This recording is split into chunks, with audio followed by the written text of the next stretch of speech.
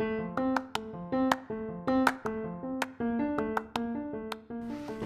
so proud that the other day you said you're not gonna go do holiday shopping by driving to stores. Over that. Never thought you would say that. I never did either. But then I went to the store for something a few days ago, and I was like, this is some old bull. And holiday No, thank shopping you. hasn't even started yet. You know, some people are like online, some people are done with holiday shopping because sales started way before Black Friday. So why wait? We get a decent amount of our stuff on Amazon, of course. Love Amazon. As does everybody. Wait, it's like we buy too much on Amazon, or is it we buy too little in stores? Well, you know, I'm really trying to support smaller businesses, like small women-owned businesses, minority-owned businesses, like people who will really celebrate when that new order comes in. Because I've been there, I know what that's like. So, I support Amazon. Really, really large warehouses. well, yin and And yang. the workers inside. People look at the reviews. We have to share that concept. They look at the reviews and they go, okay, great, it's 4.5 stars. We're all good. We got. Oh, you want to tell them about 230 your trick? So, I share this with people. They don't seem to care, which is No, they don't. blows Because my little mind. if it's on Amazon, it's vetted. So, But that's not true, though. but not everybody is geeky like you. Well, okay, but you don't have to be a geek to go to fakespot.com. Fake, F-A-K-E, spot, S-P-O-T, one word, fakespot.com, and you just take whatever you were going to buy, the URL, which is like the website of the thing you were looking at Amazon, and you just put it in there. It tells you if the ratings are legit. Like, is this thing actually worth the stars? Because they're making their decision whether they're going to buy this thing based on the stars. And this tells you whether those stars, because I'm not sure everyone knows this, like there are fake reviews and all that good stuff. And this people know. weeds, okay, well this weeds People through know. it. There's one I discovered today called Review Meta, one word, review, and then meta, M as in mom, E-T-A. Reviewmeta.com, it's supposed to be sort of like a cousin of FakeSpot. I have not used it much. I just sort of dabbled in it before we recorded the show.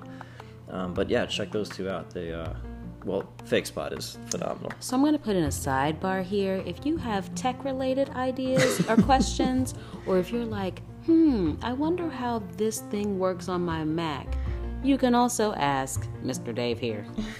Welcome to the Teaching Gab podcast episode 9 for Saturday, November 24th, 2018, where we gab about the gap, the teaching gap and the parent gap and The people gap.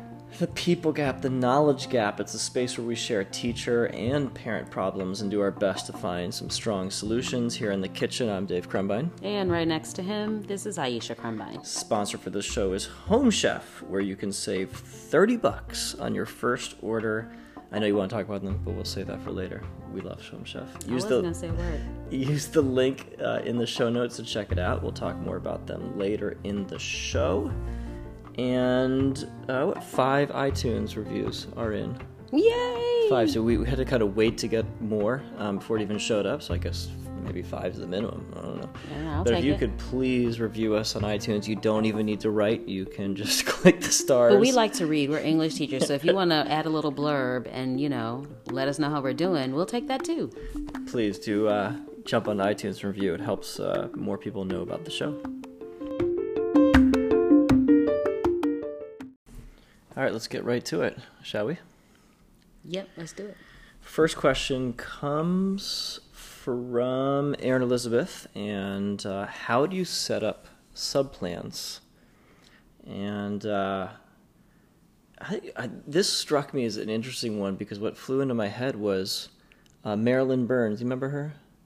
The math. She was this math guru, goddess teacher, and then she wrote books on the lesson plans she did. But the thing that she did that made it so different from any other book on teaching was she actually just wrote down the exact words she said.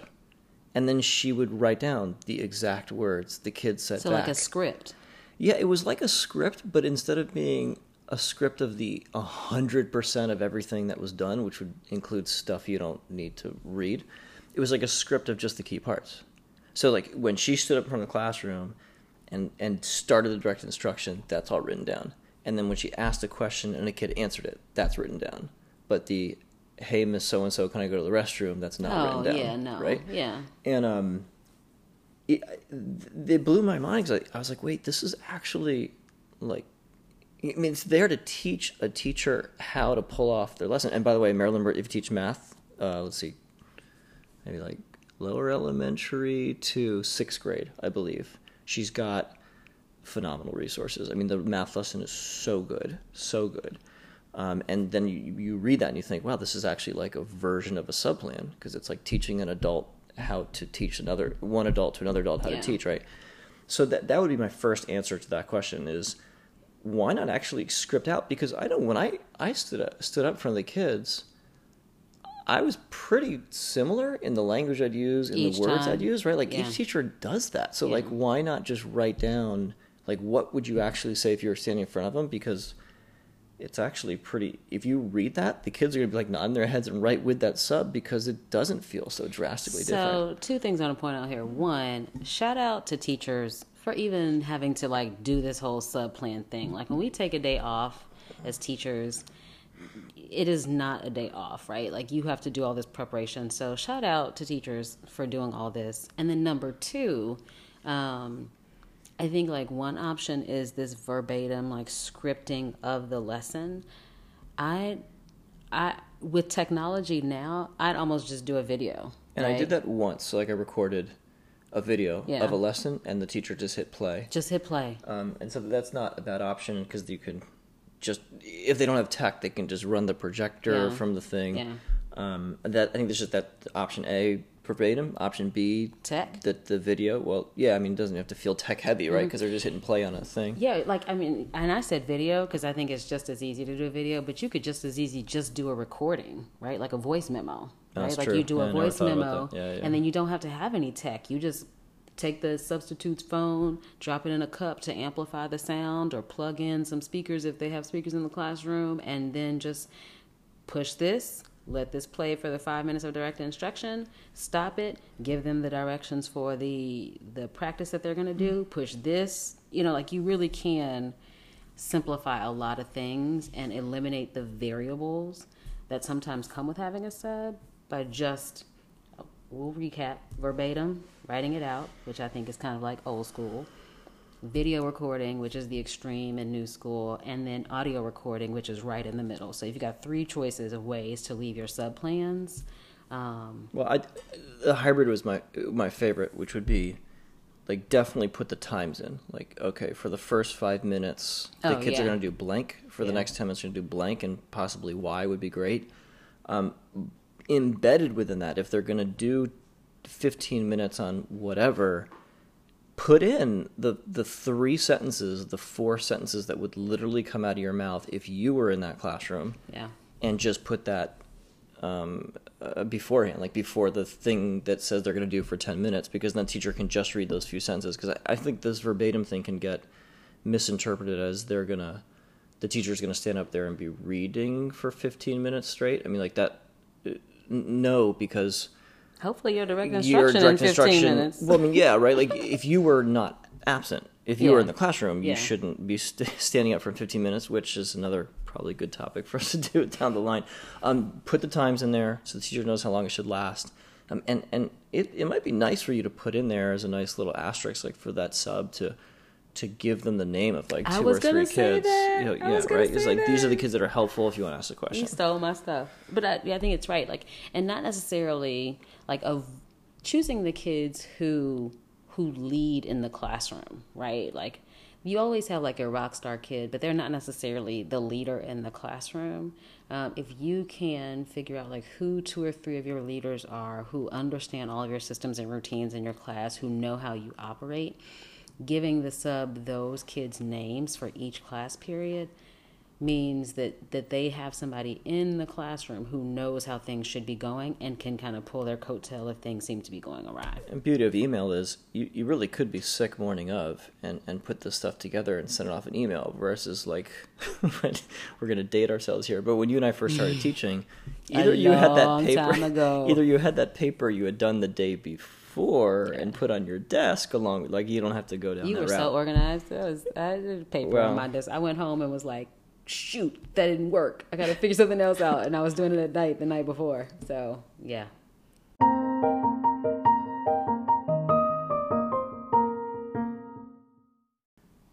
Oh, I hit start. I didn't tell you to hit start. I'm not eating apple this time. No, so you're not. good. No, that's good. Next one is also from Erin Elizabeth. Thank you for writing, calling in, emailing in. What are your thoughts on homework? Now, this is what are your thoughts on homework? We could spend like 3 hours here. We could dive into books left and right. I was like, that is not a soup question. What are your thoughts on homework? Finding Forrester. If you have not seen Finding Forrester, I think the question is really just, maybe I interpreted it as in terms of how much. I mean, there's so many different ways you could interpret the question. What are your thoughts on homework? I'm going to go radical right from the start. There's nothing wrong with giving none. I mean, if you're giving none night after night after night, probably something's a little off, probably a lot's off. But, like, there's nothing wrong with the give a night and not giving. I mean, when you go to, the point is we're trying to prepare them for college and beyond, and like in our careers. And in college, we didn't have physics homework every night, and we don't have the same homework from our career or any homework from our career every night, right? So like that was always, and to get serious for a moment, like that was always my filter, is like to decide what is right for what you want for them in the class and for what you want from them from their time out of class. Yeah. Does it mimic, I will not use the word successful because that's such a loaded word. Does that mimic real life in a life of joy and independence and options and strength to some degree? And if it does, great, then you're probably making the right call as a teacher. So there are nights that we as adults and in college from at least the same class over and over again didn't have work. Yeah. Right, so that's fine. This weird, like, have to give homework every night, I think, is off. I think part of the challenge is, one of the things I wonder is, like, how much time in class do you have? And then what are you expecting for kids when they go home, right? Like, if you have spent time in class providing direct instruction and providing an opportunity for kids to practice the skill that they've learned in class, and you feel confident that they understand it enough to do a little bit more practice at home, that's fine. But sometimes what I think happens with homework, it's like we teach it in class, we kind of give them an opportunity to practice, and then we give them 30 problems to do at home. And if they don't understand the concept, you've just sent them home to practice something 30 times incorrectly, right? So part of it is, like, what is the point? Like, is the point for them to have a little bit of extra practice to make sure that they understand the concept? Is the point of it, I don't have enough time in class for kids to sit and read for 15 minutes, but reading is important, and I want them to understand the power and love and joy in reading, so read for 15 to 20 minutes at home. Or, like, what is the real point? And if you are clear about what that point is and you're confident in your kids' ability to do that work at home without your supervision, because if they do those 30 problems wrong and come back to school the next day having done those problems wrong, you have to reteach and help them unlearn what they spent hours on the night before, which makes more work for you. A second filter that's powerful is ask yourself the question, if you were sitting in their chair, would you find value in doing it? I remember we did this thing where teachers did other teachers' homework. And it was just horrible. Well, I mean, it ran the range. Yeah. But there's no doubt that, like, there are a lot of teachers who assign homework that they personally would feel is BS if they were doing it themselves. And that's not okay. Well, and I also think as a parent, like, what is a good use of my child's time outside of school, right? And I get it. I get it. Been a teacher, am a parent, and I understand that there are not enough hours in the day always to get all of the learning done during school. I get that. But I want my child to be a child. I want my child to have time to play. I want my child to have time to engage with us as a family. And sometimes doing all of the odds on page 65 is overkill, right? Like what are we doing here? That boils down to, if you could do 3 problems correctly, why do you need to do 15? Because if you do 15, you're really going to get stronger. And how are you going to get better doing more of what you already know? And you're not going to get better doing more of what you don't know. So, like, this is screaming the quality over quantity thing, right? Like, I would much rather them have 1 math problem. Not that it has to be crazy hard. You know what I just thought about when you said, Quality, like, you're not going to though. get stronger doing more? I immediately envision somebody doing a bunch of reps of 5-pound weights, right? Like, you could do 3 reps of 5 pounds, or you could do 100 reps of 5 pounds, but you're not going to get that much stronger by doing 100 because it's the same skill, right? Either you are pushing yourself or... Wait, hold on. I gotta cut you off. Hold on. My workout brain just started spinning. 5 pounds? Or you said 5 reps? 5 pounds. So if 5 pounds you 3 could times do, versus 5 pounds 100? Is that what you're saying? I was exaggerating on the 100. Well, no, but I mean, I'm not just... But that's what you're saying. Like, if you do 3 problems or you do 50 problems, like, you're going to build more muscle by lifting heavier weights, right? No? It's an and instead of an or. Oh. Like, I just don't think the two... Scratch that. If you... This is how you know we don't pre-script things. He's like, actually, let me check you. Well, I boo." mean, like, if you did 100 reps at 5 pounds, you're going to get very strong. And if you can do 5 pounds at 100 reps, you shouldn't be doing. It actually gets worse because you shouldn't even be doing 3 reps at 5. But you're absolutely right on the academic side. Okay. No, you're absolutely right on the academic side. I'm just not sure, like, muscles. Rewind that. We're gonna get all this feedback now about working out. Yeah. No, do less. You know, less is more. Love that one, right? And we keep sort of harping on we're finger wagging at math homework, and so as English, you did tons of English teachers. English now, and I think English is slightly different because you have to write. Like, it takes time to actually write an essay. It takes time to revise and edit. And I personally, I stopped wanting to fight with you clicking on your keyboard. They said Okay, I just got real quacky. There we go. You don't quiet click. You just pound away.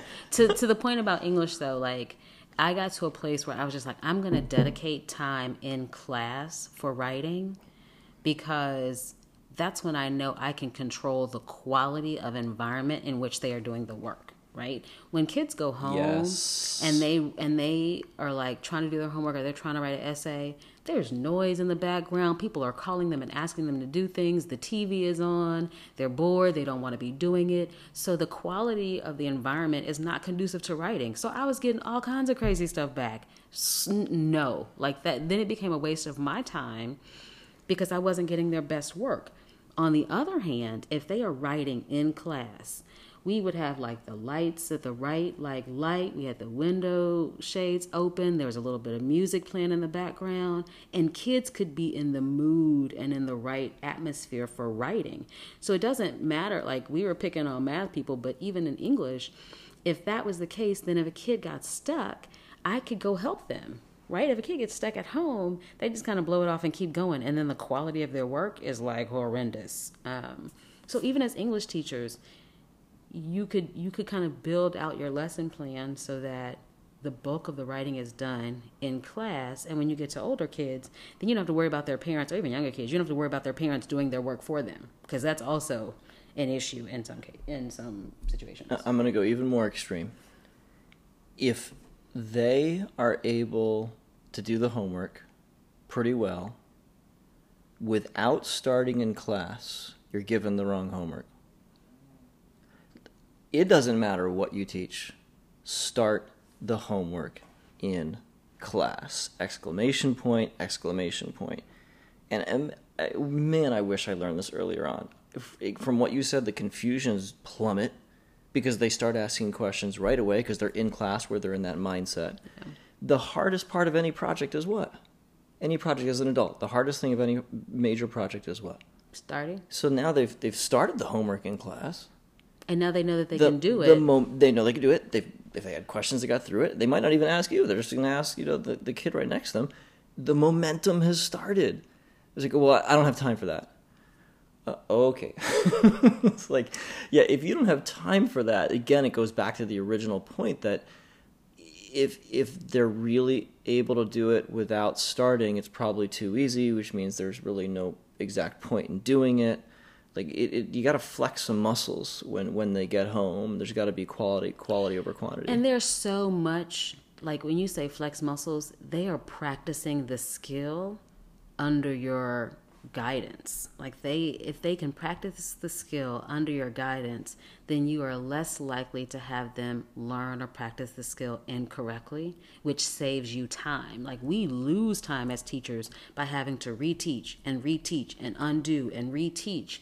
When you control the environment and they do that in class, it actually saves you time on the back end.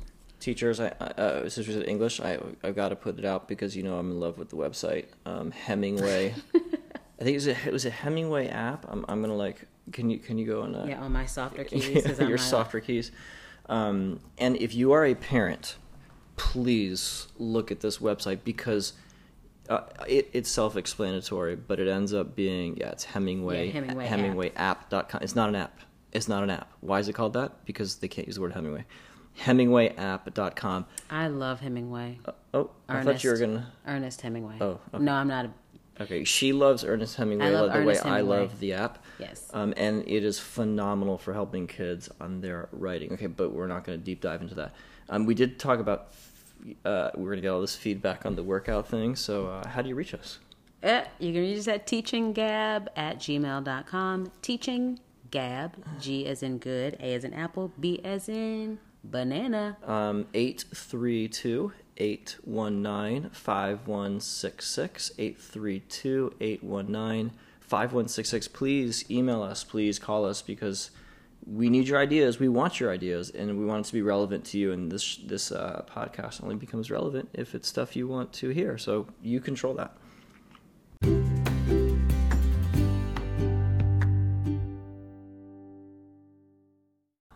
Oh, this is a doozy. What is it? Listener Essence asks, how do you manage kids when you don't have administrative support? This is a real thing. This is real, man. This is like right to the pavement, as real as it gets. And I this is probably going to be less real in a private school, more real in a public school. I think that's fair to say. Yeah, probably. It certainly fits closer on that range, but it feels uncomfortable to a teacher. It makes you feel as if you're fighting more battles by yourself, and you already have too many battles to fight. Yeah.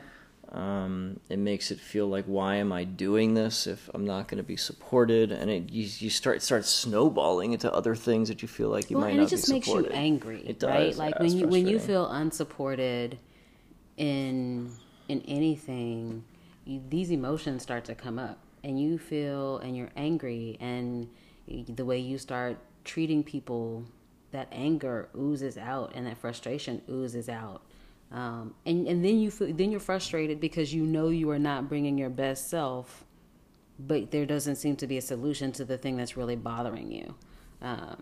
So I'm like, let's talk about it. Yeah, let's do it because it happens. We need the solutions. We have 3 ideas on this one, and I want you to do the first one. All right. So I'm going to restate the question. How do you manage kids when you don't have administrative support? I think one of the things that is so important to do in this case is just write out what things you've already tried, right? Like if you have a student who is misbehaving and you have tried the phone call home, you've tried to move their seat to another direction, you have tried a parent-teacher conference, you have tried to call in somebody who tends to have a good rapport with the student, all of the things you've tried. Now keep that list in mind, because that was a good list. Like if you heard one of those things, right, it was done not quickly, but done as if they're automatically done, and then some of that stuff's not automatically done. So those are good first steps. So say you've done those things. The next step is to go to your administrator. I think sometimes what we do is we look at that list and we have tried everything, and I'm not even sending them to the office because they're not going to do anything, right? The next step is to either send an email to your administrator, or like at the end of school, walk into their office and say, skip the email. Okay, he said skip the email. Face to face. Catch them. The trick with an admin is catch them at the right time, when they're open-minded, they're available, and they're not. And they're going to say, "How do you know when that is?" I mean, like I would say, like if a teacher came to me, and it didn't matter if I was on lunch duty or if I was like in my office during their break. Even if they just said, if they sent me an email and said, "Hey, can I come down and talk to you during my break today?" Right? Face-to-face. And then you get the face-to-face, and you go to that administrator and you say, "You know what? I am having a really hard time with Johnny in class. This is what's happening that's distracting him from learning and disrupting other students from learning. And here are the 5 or 6 things that I have tried to redirect him, to get him invested in his learning, and none of these things seem to work. I need your help. I need you to help me think through what other things I can do, what other resources I can utilize, because I feel like the other kids in my class are getting the short end of the stick because we can't figure out a plan for Johnny," right? And that way you're coming to the administrator saying, here's what's already been done. Like sometimes we just assume that our administrators know what we've done, and they don't. Like they have hundreds of kids, and in middle school and high school, they have thousands of kids on campus. They can't possibly keep up with all of the things that are happening in each one of those classes.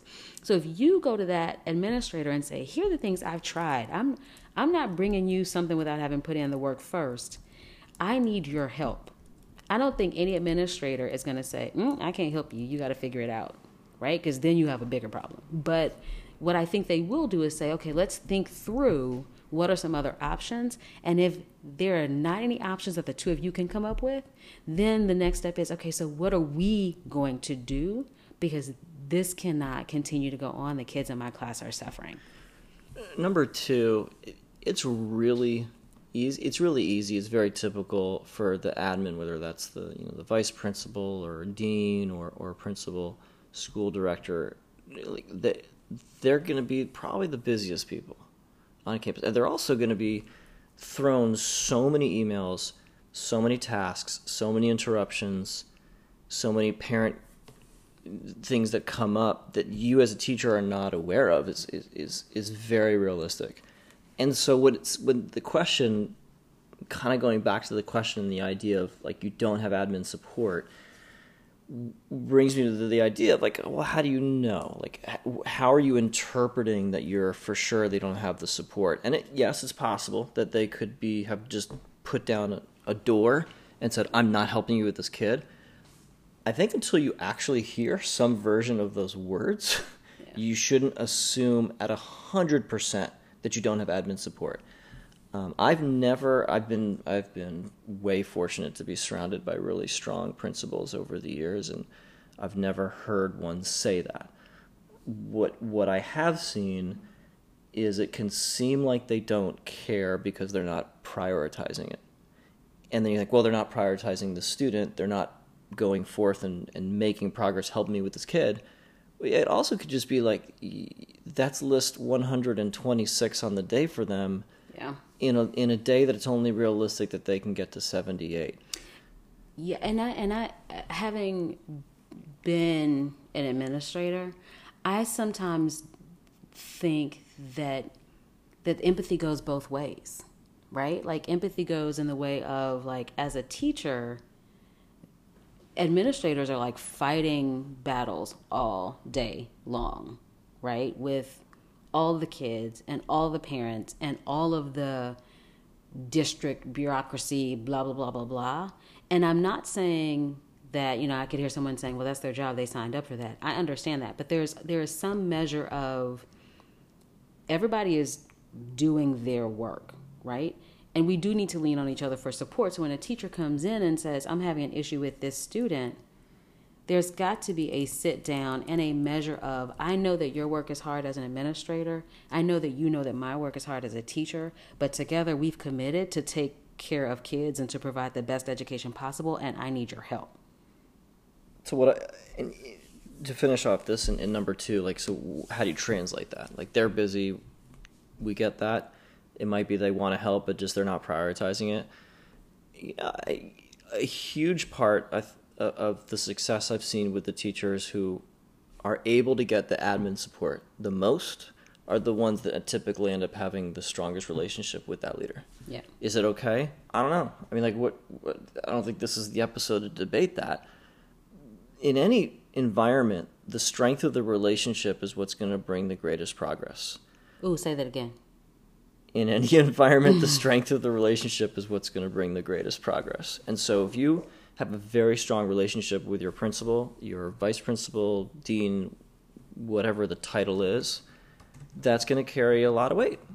And that could be misinterpreted as like, well, you're trying to be nice, or you're being insincere. No, I don't mean being insincere. I mean, like, you have a genuine good relationship with that person. That's critical. That's critical. It doesn't make a difference whether you're a teacher or not. It doesn't matter whether you're in a school or not. That has always seemed to me to be critical. And I say that because at that point, the greater the relationship you have with the admin, or if you're not someone who's good at making relationships, then the leader of the grade level or a person on the grade level could be that sort of liaison for you. But someone has to be the liaison with that admin. And then this is like the punchline here is that the closer, whoever is closest, then can do what I would call politely being a broken record. And I absolutely use this tactic over and over again. And wear them down. And yeah, it's just like, you're not being a jerk. Let me just be clear. Like, you're not being a jerk. You're not being a bulldozer in a china shop. You're not storming into the office. Like, nothing aggressive.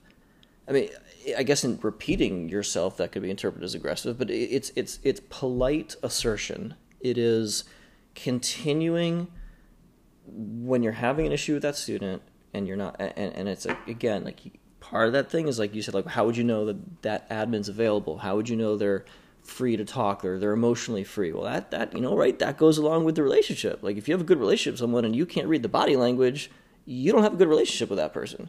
And you know what? I'm going to pause for a second, because we are talking like teachers and students, but this applies to parents too. Like, this notion of, like, wherever you have the best relationship is where you make the greatest progress.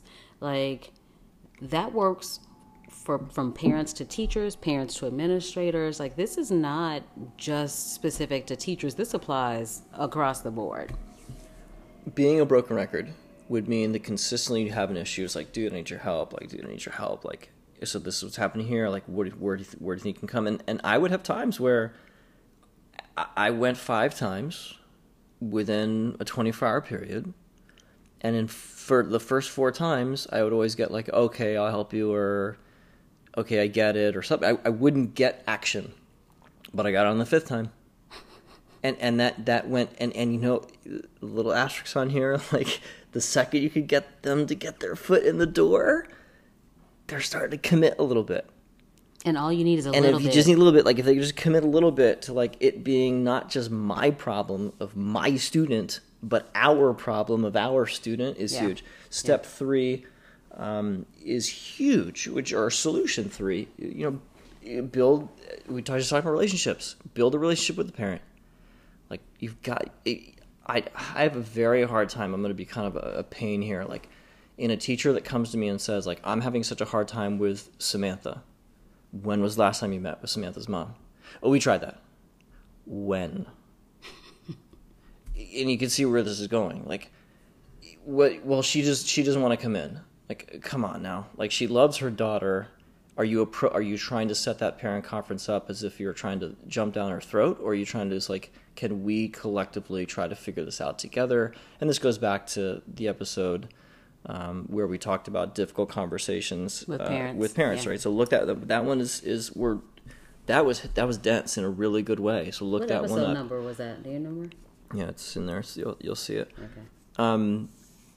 That's a great way to start that relationship with a parent. I mean, how can you build a relationship over the phone? How can you build a relationship over email? Like, this is not going to work. So get some face-to-face time with the parent. This is not this. I know teachers are rolling their eyes right now. I'm like, no, this isn't it. This is not step 3. This is the start to step 3. Step 3 is then something I have almost never seen teachers do, and when in extreme cases or even medium cases, I would pull this tactic and have huge success, is ask the parent to sit in class. It can be, what? Oh my, no, they don't tell the kid, and like you kind of like get in this rapport with the parent, like we're doing this together, like so don't even tell your child. And every time the parent be like, oh yeah, I'm not gonna tell him, like they like the fact they love the sneak attack. Yeah, they're getting involved with you on a sneaky plan, and they just come in, and even if they just came in for 15 minutes. I mean, no, I've never heard a parent say like, I'm too busy, I can't come in for 15 minutes. Like, hey, would you mind sitting with her for like 15? And of course, like 15 could grow from there. But like, when's there a time you could come in? I'd love to have you just sit with her, next to her in class, just to kind of see some of the things I'm struggling with, because you know her better than I do. Like, can you sit with her so I can see some of these things that are happening? And then, of course, like there's the funny part of this, which is, well, if the mom sits with Samantha in class, she'll be perfect. And yes, I've heard people say like, well, so it doesn't do anything. No. Like, it's the complete opposite. If you're having such a problem with a kid that you're throwing stuff at the wall, not when kids are there, like you're metaphorically, and you have Samantha's mom come in and Samantha behaves like an angel, like you just got the very thing you wanted. And then you think, well, what's the point? Because the mom's not going to leave. No. You're missing it. Like, if Samantha acts really well and follows directions and she's following through, what drives motivation besides progress? Well, I'm not going to say it. Like, there are 2 things that drive motivation the most. A is progress, and B is compliments, genuine compliments. So now when Samantha's mom leaves, or even better when Samantha's mom's there, you could debrief at the end of class. Maybe mom's still there. You got like 5 different compliments you could give Samantha. When's the last time you gave Samantha 5 compliments? And then on top of that, she made progress on stuff, I'm sure, in class. I mean, that was the whole point, right? If she behaved well, she behaved well on what? Like, she had to have done something. So now you can like highlight the progress you made in class. So now you've taken the 2, and I'm going to say it again because this is huge, the 2 things that drive motivation the most. Progress and compliments. I mean, or feeling like I'm doing the right thing, I'm valuable. Because if you think a kid is acting out in class and they think they're valuable, like, no, baby. Like, the reason they're acting out in class is because they don't feel valuable, so they're acting out in class to feel the very value that they don't have. I mean, that's why kids act all over the place most of the time. I feel like I need to like throw the white hanky like in church, because I'm like, this is so good. Like, this is so good. Well, this is one of the things that I love about these questions, because they seem as if like there's a cookie cutter answer, and I think sometimes there is a cookie cutter answer. But what you get from doing that cookie cutter, from what you get from the opportunities that are given to you that are missed. Is like one of the things that I think we need to talk more about later on, of sometimes the best teaching is just not missing an opportunity. And what I mean by that, and there's like a typical example, and we're kind of going on a tangent, but then I'll stop. It's like when I observe teachers and then I look, I'm not seeing things done badly as like the thing that's the most troublesome to me. It's what's missed. Oh, that was an opportunity to ask that question. That was an opportunity to not ignore that kid, but compliment the question that they asked. That was an opportunity to build a little bit of relationship with that kid in the back of the room who did that right thing. That was an opportunity to like work with the feedback you're getting. And so, right, that's like a whole different thing. I won't do more on that. But where there are things that are not working, a kid who's acting out, you don't have admin support, there are absolutely places, and I think thankfully we've talked about some of them in the last few minutes, where you can end up having an opportunity to not just try to fix the problem, but go further than fix the problem. So I heard a few key takeaways before we kind of shut this part down. One key undercurrent in all of this is like the power of we, right? It's what can we do together to address this issue, and whether that power of we is between us as teachers and the administrators, or whether it's between teachers and parents, or parents and teachers and parents and administrators. There is so much power in what can we do together that feels so different, that invites us to problem solve together. Because sometimes we approach it as, this is not my problem anymore, now it's yours, right? And that makes room for no progress, right? But if you kind of operate with this power of we, you can get a lot of places faster. The second thing, like that golden nugget of like what motivates people, doing the right thing, or doing, like, feeling like you're making progress, and compliments and feeling valued, like that gets at the root of so many things, of like why kids are acting up, why teachers are unhappy in their position, because sometimes they feel like, I'm not valued, I don't know if I'm doing the right thing, I don't get those compliments. So for the administrators who are listening, like that works for everybody. It works for parents, it works for kids, it works for teachers, it works for everybody. Somebody's acting up in your world, in your sphere, find something to compliment them on. And I think one thing, like as you were talking, Dave, I was like, the mistake we typically make, we have a kid's parent come into the classroom and the kid behaves beautifully, and instead of complimenting them on all the things that they did well, we say to them, so why can't you act like that when your mom's not here? Jeez. Right? You just undid all of the lost opportunity. You just squandered away all of that opportunity, right? And that's our natural instinct. Like, our natural instinct is like, oh, you can act like that when your mom is here. Why can't you act like that when she's not?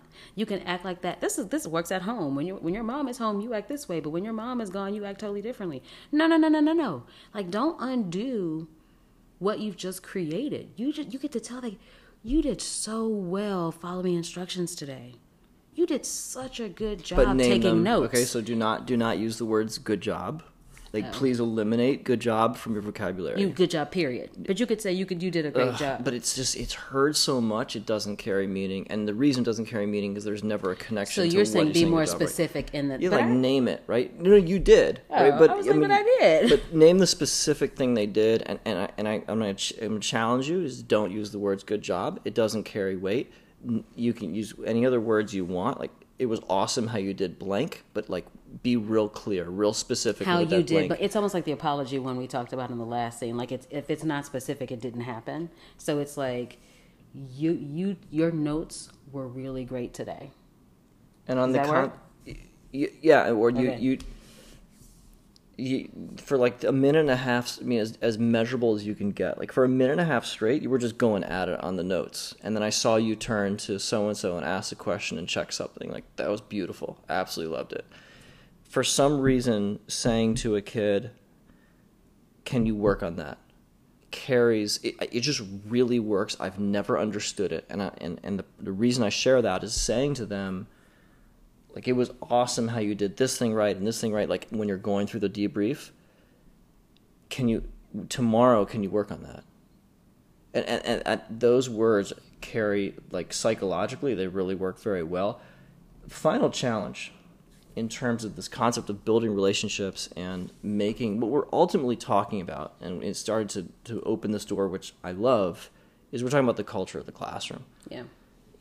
This is something that I don't understand why it's not talked about very much. It needs to be, because the culture of the classroom drives the academics. The academics do not drive the culture of the classroom. Say it again for the people in the back. The culture of the classroom drives the academics. You can't say while laughing because they need to understand. You understand, like, every single podcast app has, like, a rewind by 15 seconds, and but people fast forward. Because they you rewind too far, and you're like, but wait, that's not where it was. I'm saying, got a say 30 it. second. Listen, say it again. The for culture people. drives the academics. Academics do not drive the culture. So is it chicken or egg? No, it's not chicken or egg. No. It like culture is first. Culture is first. Because kids work for people who they believe care about them. And so people, not even kids. I'm not going to say kids. People work. It goes to parenting. For people that goes who to they believe employment. care about them. I show up at my job because I know that the people I work with and for care about me. Right? I have the final challenge to end this episode. Again, please write in. Please call in. Final challenge, parents and teachers. I challenge you the next time you are parents around your kids and actually interacting, not just existing in the same space, interacting for 30 minutes an hour. Teachers, the next time you are in class, I challenge you to count how many positive yeses, affirmations you do compared to the negatives and the no's. Did I do no's and tell kids they shouldn't do something and even be tough on kids? Absolutely. Anyone that knows me knows, like, oh yeah, he was. but I called it tough love, and I think that's really easy to misinterpret. And my definition of tough love is, I haven't heard it used a ton, but my definition is like, you are going to have a very strict line that you are also willing to be flexible on, because as the title of a book and a headmaster in a Northeast private school, and it was an all-boys school, a boy is more important than a rule. A boy is more important than a rule. A girl is more important than a rule. So like, you need to be able to flex, but your ultimate goal is to give love. Your ultimate goal is to give. And in that classroom, I have absolutely been inside of classrooms where the proportion of no's and angry voices and negativity was so incredibly higher. If you were to count, like just literally counting it, like here are my tally marks on a piece of paper. If I want to know if a classroom culture was strong, if I want to know that maybe this is like risky to say or provocative, I don't care. That's who I am. If I wanted to decide whether I thought parenting was strong, when I'm like watching parents hang out with kids, I could just do tally marks. Count the number of times, count no's or negatives, don't do that. Like, stop it. Or even a tone of voice that's kind of funky. And are we saying you can't do those things? No, I'm just saying, like, it can't be disproportionate. And ultimately, the goal is that the majority, which still means could be, 20%, 30% no's and negatives, but you're surrounded by 70%. But you know what it is? This goes back to what we talked about at the beginning. Like, what are we trying to produce in our kids? Like, we are trying to produce human beings who can monitor and manage themselves, right? And if we are always there telling them, no, don't, stop, we are drawing the lines around them so much so that they cannot learn how to manage themselves. And we talked about communication is 90% not the words. So saying things like, what are you doing?